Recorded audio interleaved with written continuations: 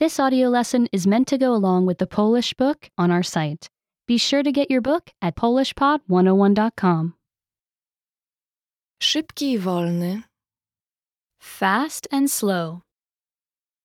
Gepard to bardzo szybkie zwierzę.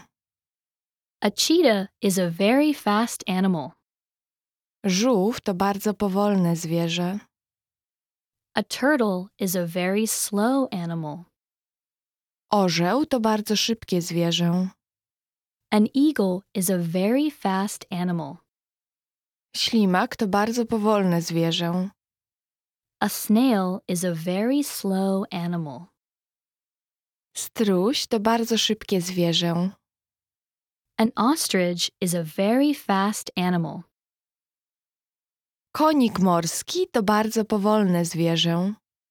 A seahorse is a very slow animal. Remember, you can download the book for this lesson and unlock even more great lessons like this. Go to polishpod101.com.